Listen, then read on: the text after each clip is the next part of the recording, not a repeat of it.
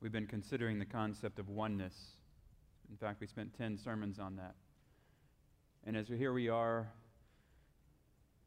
thinking about the Lord's Supper, I was thinking to myself, there must be symbols of oneness even in this service itself.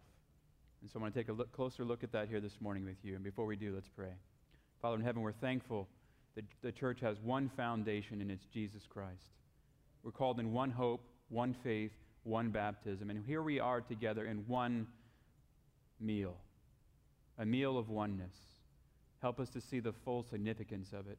Help us to see how it really can tie us together, not only with you, but with each other, we pray in Jesus' name. Amen. And so as I think of communion, I think of these as symbols of oneness. Because as we think of communion, we typically think of it as a meal. But I hope that by the time we are done here, that you will think of it as really a way to stay connected with our Savior. A way to stay connected not only with a Savior, but someone who calls himself our bridegroom, our husband. And so as you look at John 14, we read it in the scripture reading time. It says, "Let not your heart be troubled. You believe in God, believe also in me." The context here we're dealing with is that Jesus has revealed not only the betrayal of Judas, but also that Peter would deny him. And so as you end John 13, you get into this section here where Jesus is saying, don't focus on that. Focus on the fact that, yes, your hearts are troubled. Do not let them be troubled, but actually believe in God and also in me. And I'm going to propose to you that this section here is a marriage proposal from Jesus. Because as we read it on, it says, "In my Father's house are many mansions or rooms. If it were not so, I would have told you. I go to prepare a place for you, and if I go and prepare a place for you, I will come again." We like that phrase. "I will come again and receive you to myself, so that where I am, there ye may be also." What's he saying? I am coming back. I've already made the preparations. And in the Greek language, it's I am coming back. It's already underway. Things have already begun to go in that direction. And just as surely as the words are coming out of my mouth, it's a done deal. It's a promise that has a foundation that is firm, one that you can bank on, that I am coming back. It's called a futuristic present. In other words, it's present tense in the Greek, but it's saying the preparation's already begun for a future reality with you. And as I read that, I think to myself, I wonder how they would have received that. Yes, they were troubled, and now Jesus is encouraging them. Don't focus on the fact of Judas betraying me, or Peter denying me, or you being scattered. Focus on the fact that I'm coming back. I will die, be resurrected, and I will return. But could there be more to it than that? In my Father's house are many rooms. We like the mansion idea more. But in the first century, the idea of "in my Father's house are many rooms" was a very promising marriage proposal. You say, how do you know that? Well, let's go on. You can find different books that describe the ancient custom, especially the Jewish marriage custom. You can find some of it in our Seventh-day Adventist Bible commentaries. You can find some of it in commentators on the ancient Near East. You can find it, Beth Moore had a book that went through some of it. I've taken and I've looked from various sources and put it into just a brief outline form, mainly because sometimes they differ on a couple of customs. And so I'm going to try to include all of those customs. And by the time we look at those, you're going to see clearly that not only was this a meal, it was an invitation for you to be there at the marriage. And so we find the steps in the marriage where you first would have a formal request for the bride. This would usher in the time of betrothal. Sometimes a family friend would go and initiate that process, and then eventually the father they would come up with terms of the betrothal, dowry and all of that. So that's the first stage, is the request for a bride, a betrothal period. That's where Mary and Joseph had the issue there. Remember that? They had this betrothal period, and it seemed almost as if Mary was being unfaithful. Very serious. It's a very serious period of time. It's a commitment time. Well, then that goes into a wedding time. So the betrothal period leads up to a wedding, and then the wedding, eventually you have different processes in the wedding, but eventually you have a supper after the pronouncement of marriage.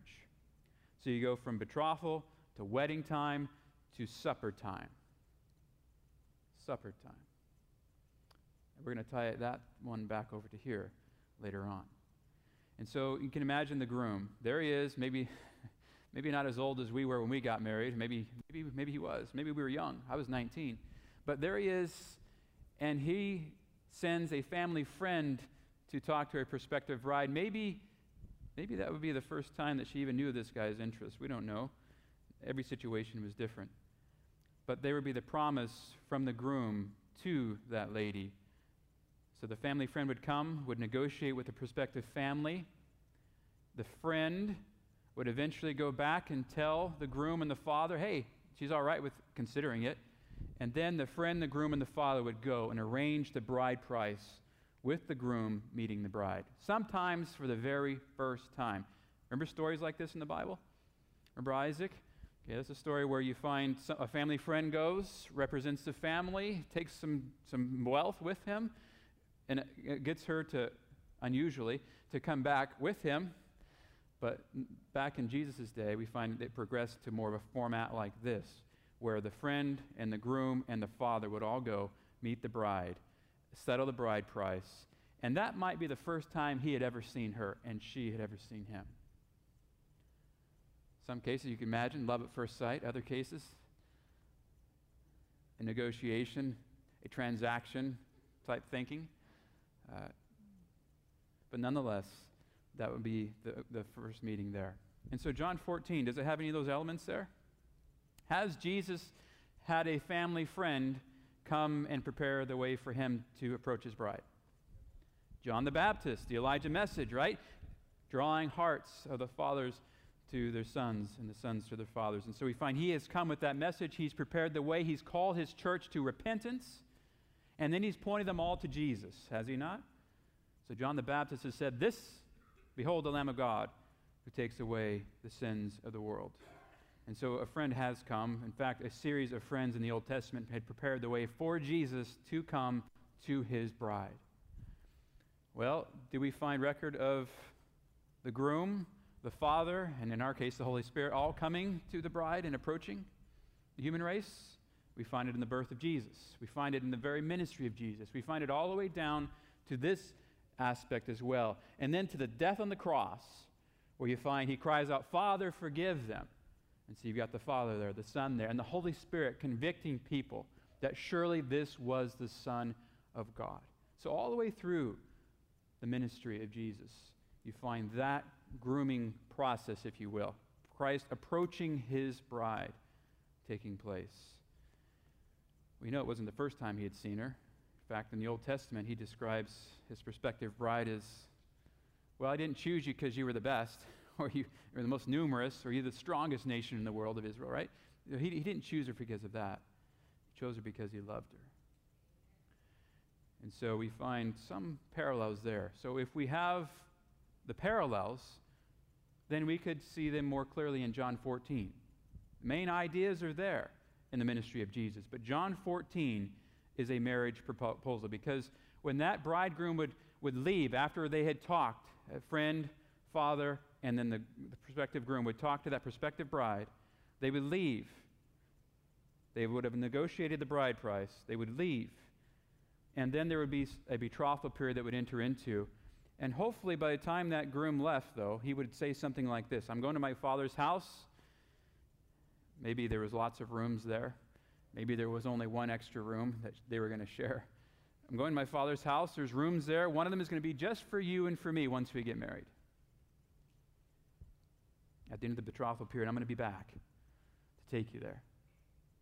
There would be some kind of promise to her before he left with his father and the family friend after the bride price had been agreed upon. When they went into that betrothal period, there would be a promise of a return to take her there. And so the first century home then, if the prospect came to you and said, well, we got a little shed out back, would that be a very beneficial place to live? Promising prospect. Notice Jesus didn't say that. He said, in my Father's house are many rooms. So most families had a home that had a courtyard, especially in Jerusalem. The living space would have been about 25 to 35 square feet. Imagine that. Imagine that. Beginning your family in a space 25 to 35 square feet. Yeah, you got that courtyard. Yeah, your animals can go out there at night, but you're still in this sardine type situation. And they slept on the floor, kind of like when you get those tents, you know, and those tents, they say they sleep 8, and they show, you look at the diagram of that octagon-shaped tent, and they're all just in there. Sorry, guys, we live in complete luxury in America. You think about the average first-century home in Jerusalem, you're looking at something like this.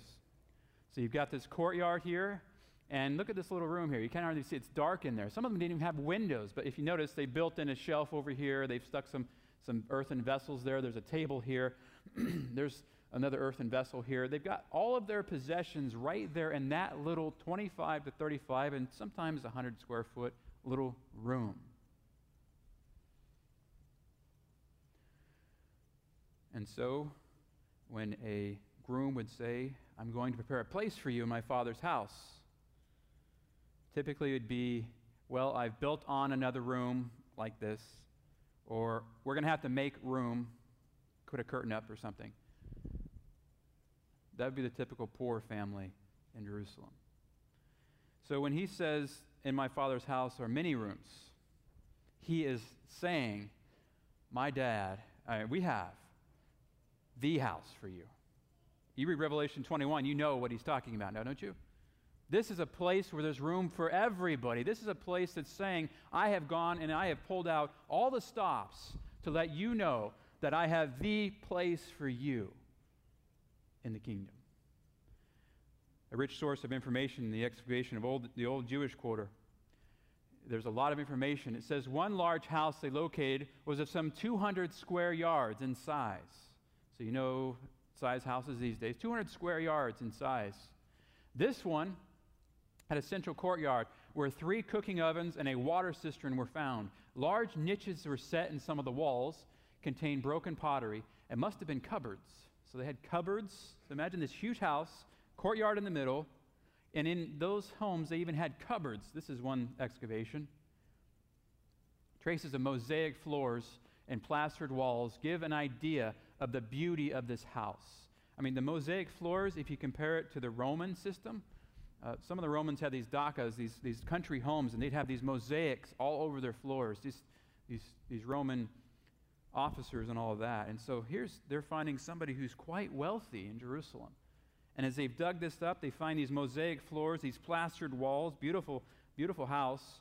And there were several rooms off the courtyard, perhaps as many as 10. Many rooms. And so when they do these digs, they come across something like this, and they say, this was a rich person with many rooms. Now, read that back into that text there. And so you have Jesus saying, in my Father's house are many rooms. Their earthly comparison is, it's like saying, I have a wedding proposal for you that you just cannot resist. Materially. And as he goes on, we know that spiritually we would be foolish to resist it as well. So the groom, during that betrothal period, if he said, I have a house with many rooms, that we're going to have one whole room for ourselves, well, he would begin decorating or even building that room, depending on how much room his dad had. He would somehow get an idea of her favorite foods, maybe her colors that she liked, whatever. But by the time the betrothal period was over with, he would have a place prepared that he knew that she would feel welcome in. And during that first year of marriage, they would have that room all to themselves. You know what happens in the second year. The kids start coming. Okay, so they would have that place prepared for them, just for the two of them, in that first year of marriage. I remember our first home that we had, 123 Daisy Lane in Milo Academy. And I remember making the proposal in the form of a poem, and I had, at the end of each line, I had a word, will you marry me? And so she had to read this poem carefully, and at the end of each line, it would give her my question that I was going to ask her. And I didn't have a whole lot. So I was working, back then it was $9 an hour, so I paid my rent. I had a few hundred left. And so I was trying to gather little things here and there during that engagement period, or betrothal, if you will, to just get a place that I felt like she'd be thankful to live in. I remember the secondhand furniture and the things that people would give me. And I still remember this couch with a pink covering that a mouse died underneath later on. But I just remember getting stuff that somebody had smoked in or what. I didn't have a lot of money, but I did the best I could. And whatever somebody gave me, I just graciously said, "Oh, thank you." And I tried to make it look nice. And there was a mantle in there, so I put a few things that they gave me over there and a piece of furniture here and there. It was a mixed-matched whole setup there. But that was our home. And I still remember when the brand new bed came. I just thought, wow, this is the newest thing in the whole house. And so that thing got shoved into this little bedroom there, and somebody gave us a carpet, and so we laid that down. The furniture just began to appear here and there, but it was finally ready. It was ready before the marriage took place. And after that, that was our home. 1, 2, 3 Daisy Lane. The excitement there, just meager possessions, and yet we were together. That's really all that matters. Isn't that really all that matters? Even if Jesus would propose to us and say, I've got a room in my Father's house, by the way. We're sharing it with my Father, and we got to draw a curtain up there. And actually, we have it divided in 4. I would be happy there with Jesus. I wouldn't care if he had the pearly gates and the gold, everything. And I wouldn't care anything about that if it's just him and I, him and us, his whole church family there together. Who really cares about the gold and the silver and everything? And so during that betrothal period, here Jesus is. We talk about, some of you talk about what kind of mansion you like or what kind of country home you want. Well, whatever it is, he knows exactly what you want and what you need, actually, and what you're really going to enjoy in eternity, and he's preparing it right now. And so are we faithful to him during this betrothal period that's going on right now? That he's preparing for us, that place. And so wedding time comes, and this is what I really like. Here I am right now, here today, committed to Jesus, saying, I am your betrothed. I am part of your bride, the church. I want to remain faithful to you. But I'm looking forward to that wedding time. I'm looking forward to this because the groom would leave that father's house, regardless of how extravagant the house was. He would leave it fully dressed, splendidly, and some say even with a crown, looking like a king coming for his bride. Some robes that were fancy. And I don't think people would leave this guy just to walk on his own. In fact, as I looked at the literature, they would have a procession. They'd follow him all the way from his father's house to his bride's house, where there would be a celebration. And along the way, they'd shout out, Behold, the bridegroom cometh. Behold, the bridegroom cometh. And so she would hear these shouts as he got closer and closer to that wedding. Friends would gather around the groom as he approached the bride's home. So you can imagine this all happening, this procession, and the immediate friends are right there. And now she's, meanwhile, inside, preparing herself. There's bathing treatment, lotions. They list all kinds of stuff about this. But nonetheless, she has prepared herself. She's dressed like a queen for that day. Family wealth is all spread out on her. We find that description in Revelation. A bride adorned for her husband. It's a wedding description in Revelation. And so there she is, prepared as well. She's got her dowry that has been given as a promise to her by her betrothed on her neck. Her hair is braided. And this would be the last time, at least in that culture, society would see her hair. Only her husband would be able to see that uncovered from that point on. She'd be presented to the groom. Can you imagine that? They've looked forward to this all during the betrothal period. If you're married or you know somebody who has been married, you know the excitement of that day. So there they are, presented. Her family presenting her to the groom. They proceed up and down every street. Here they are dressed like kings and queens. I remember seeing just recently a wedding from Iraq area, I think Baghdad, where they were saying they're still celebrating, they're still having weddings there in that city. They're still trying to have joy in that city amidst all the war. And so imagine that custom way back then, where there they were, introduced. And there they are going up and down every street of that little village or town. People are throwing wheat or barley or something of grain value at them. And meanwhile, the wedding party's gathering all that up because they're going to make it into cakes and things for the guests to eat. Imagine that joyous time. They get to the groom's house, that father's house that's been prepared. And then we find that they're separated there for a brief period of time. They make sure that she's impeccably dressed. He's waiting outside underneath his canopy there. And he eventually comes to the point where he makes a promise to her. He says, I'm going to protect you, in essence, provide for you, care for you always. They then take a cup of juice, and they both drank out of that cup. Then they place it on the ground, and it's stepped upon, symbolizing that no one else will ever drink from that cup. I will never have any other but you. Powerful symbolism here, isn't it? I'm not saying it's right out of the Bible, but it happened. It's right there. Some of it's out of the Bible. The bridegroom cometh, the house prepared, eventually Jesus coming. There is no other after Jesus comes, is there? If you have some other, you might want to settle that between now and the time Jesus comes, because at that point there is no other. Nothing separates us then. And so then the rabbi or the head man of the village would pronounce a blessing, which is kind of like the one in Genesis, what God hath joined together, let no man put asunder. Revelation has the same type of parallel. Let him who is holy be holy still. Let whom is unjust be unjust still. I mean, powerful. We will be with him forever. And then went to the bridal chamber. The honeymoon would begin. Eventually, though, after they went back to the father's house, if the house wasn't extravagant, that groom would get up enough wealth, whatever he could earn, and he would buy another piece of land and build another house. So, are we experiencing this here spiritually today? When Jesus returns, he said, I prepared a place for you. If I go to prepare a place for you, I am coming back. It's a done deal. You have the deposit of the Holy Spirit in your lives as a down payment, a dowry, if you will. Are there many rooms in our Father's house? Is there any other richer than the Creator of this universe? There is no other. And who can imagine a father supplying anything more than our Father in heaven for the wedding? Everything will be supplied. Everything will be perfect down to the smallest detail. Will we enjoy the supper with him? Yeah, we will. We will have that supper time.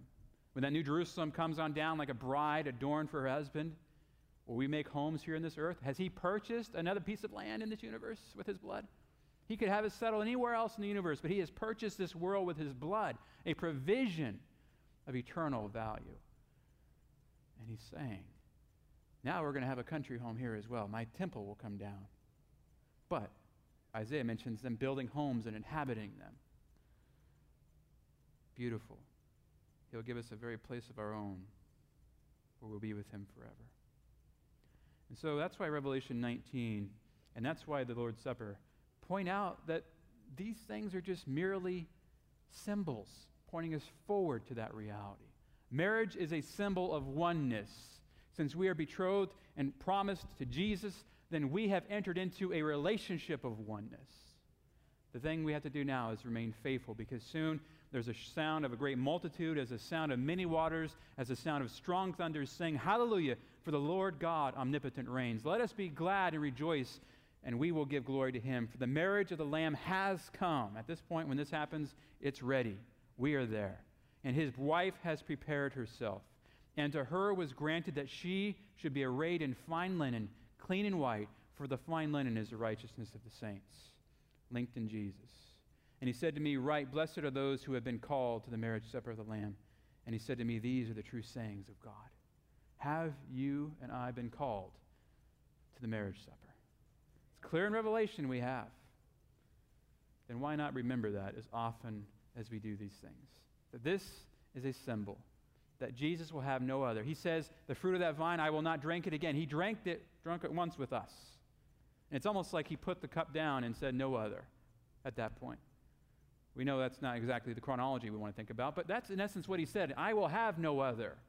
Will you have no other? So do we put on the wedding garment of Christ? Have we done that? Have you chosen to stay true to Jesus? If you have committed to him, have you chosen to stay true to him no matter what? Are you willing to let go of all these other little things in this world that are really not worth it? Because if you don't, then you're not going to welcome him when he comes. I want to be one of the ones who welcomes him and says, Lord, I don't care what this world has to offer. You are what matter to me. And after that, we're going to be with him for the great consummation, the supper. Some people say that 1,000-year, just spending time just with him, that honeymoon, if you will, that 1,000 years with Christ. And then we return to the world. It's made new. And everything we could ever dreamed of, or thought imaginable will be there for us. And so, the Bible says, come, drink the water of life freely. It says the Spirit and the bride say, come. It says all of us who really want to be there, we can come and we can be there. And so our goal then should be remembering our commitment to Jesus Christ until he does come. I don't know when it's going to be. I'm just taking it one day at a time. I'm saying today until he comes. I'm going to be committed to him today until he comes. Some of you may be here today and you have not made that commitment to him. You said, well, sounds good. What do you really have to lose?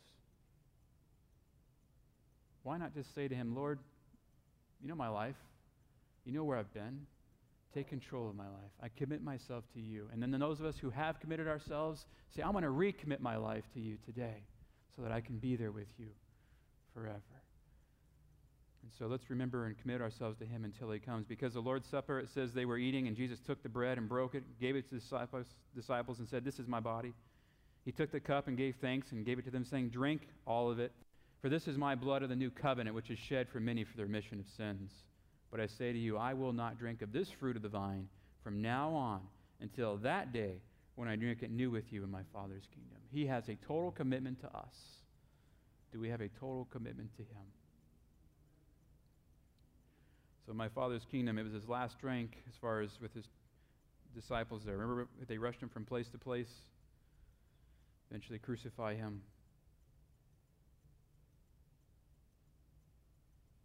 And each time we drink of this, it's saying, Lord, I remember what you did for me. I remember that promise you made for me. I'm looking forward to the great supper with you. Let's remain connected to him. I'm going to go ahead and close there. So we have symbols of oneness today. We have the foot washing that is there to say, Lord, I've committed my heart to you. There's some things I need to have washed. I am your bride. Wash me, cleanse me. I am your follower. Wash me. And then there is the emblems, the bread and the juice. It says, not only have you washed me, but now I'm looking forward to your coming, where we will eat this again in your Father's house, in your kingdom. So we do practice open communion. If you feel impressed to partake with us here today, if you are committed to Jesus, we invite you to partake of this. We do have in your bulletin listed there some ways that you can participate even with your family. We have a children's story as you look in there that will be in room 1 for the singing. There will be some stories for the kids. So parents, if you want to leave your kids there, if they're not quite old enough to understand what this means, that's something you can have for them. Women will be in Hinton Hall East for the foot washing, asking Jesus to cleanse them. Families, Hinton Hall West. Men, we're going to be in down in room 4. And then once again, the children's story and the song time in room number 1. Take these symbols as an opportunity to say, Lord, cleanse me. Make me one with you. If there's somebody else that you have a problem with or a concern that you've had in the past, say, Lord, make me one with them. Maybe even wash their feet if you need to. But have that oneness with him through the foot washing. And then when we come back, we will continue that thought. Let's pray together. Father, we lift up our hearts to you, trusting that you have done everything you can to prepare a beautiful place for us. And Jesus said, your house has many rooms. Not only plenty of room for each one of us, but provisions made so that we would all be happy, truly peaceful there with you forever. Lord, we don't want anything to separate us from you.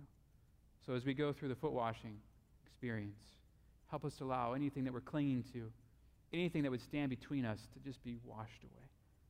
And then when we come back, help us to partake with the joy of salvation that says, Lord, thank you that you're coming soon. Thank you that soon we will see you again, and you will drink this fruit of the vine with us in your Father's kingdom. Help us to see these as symbols of oneness. We pray in Jesus' name. Amen. We will disperse at this time and separate for foot washing. When we're done, we will come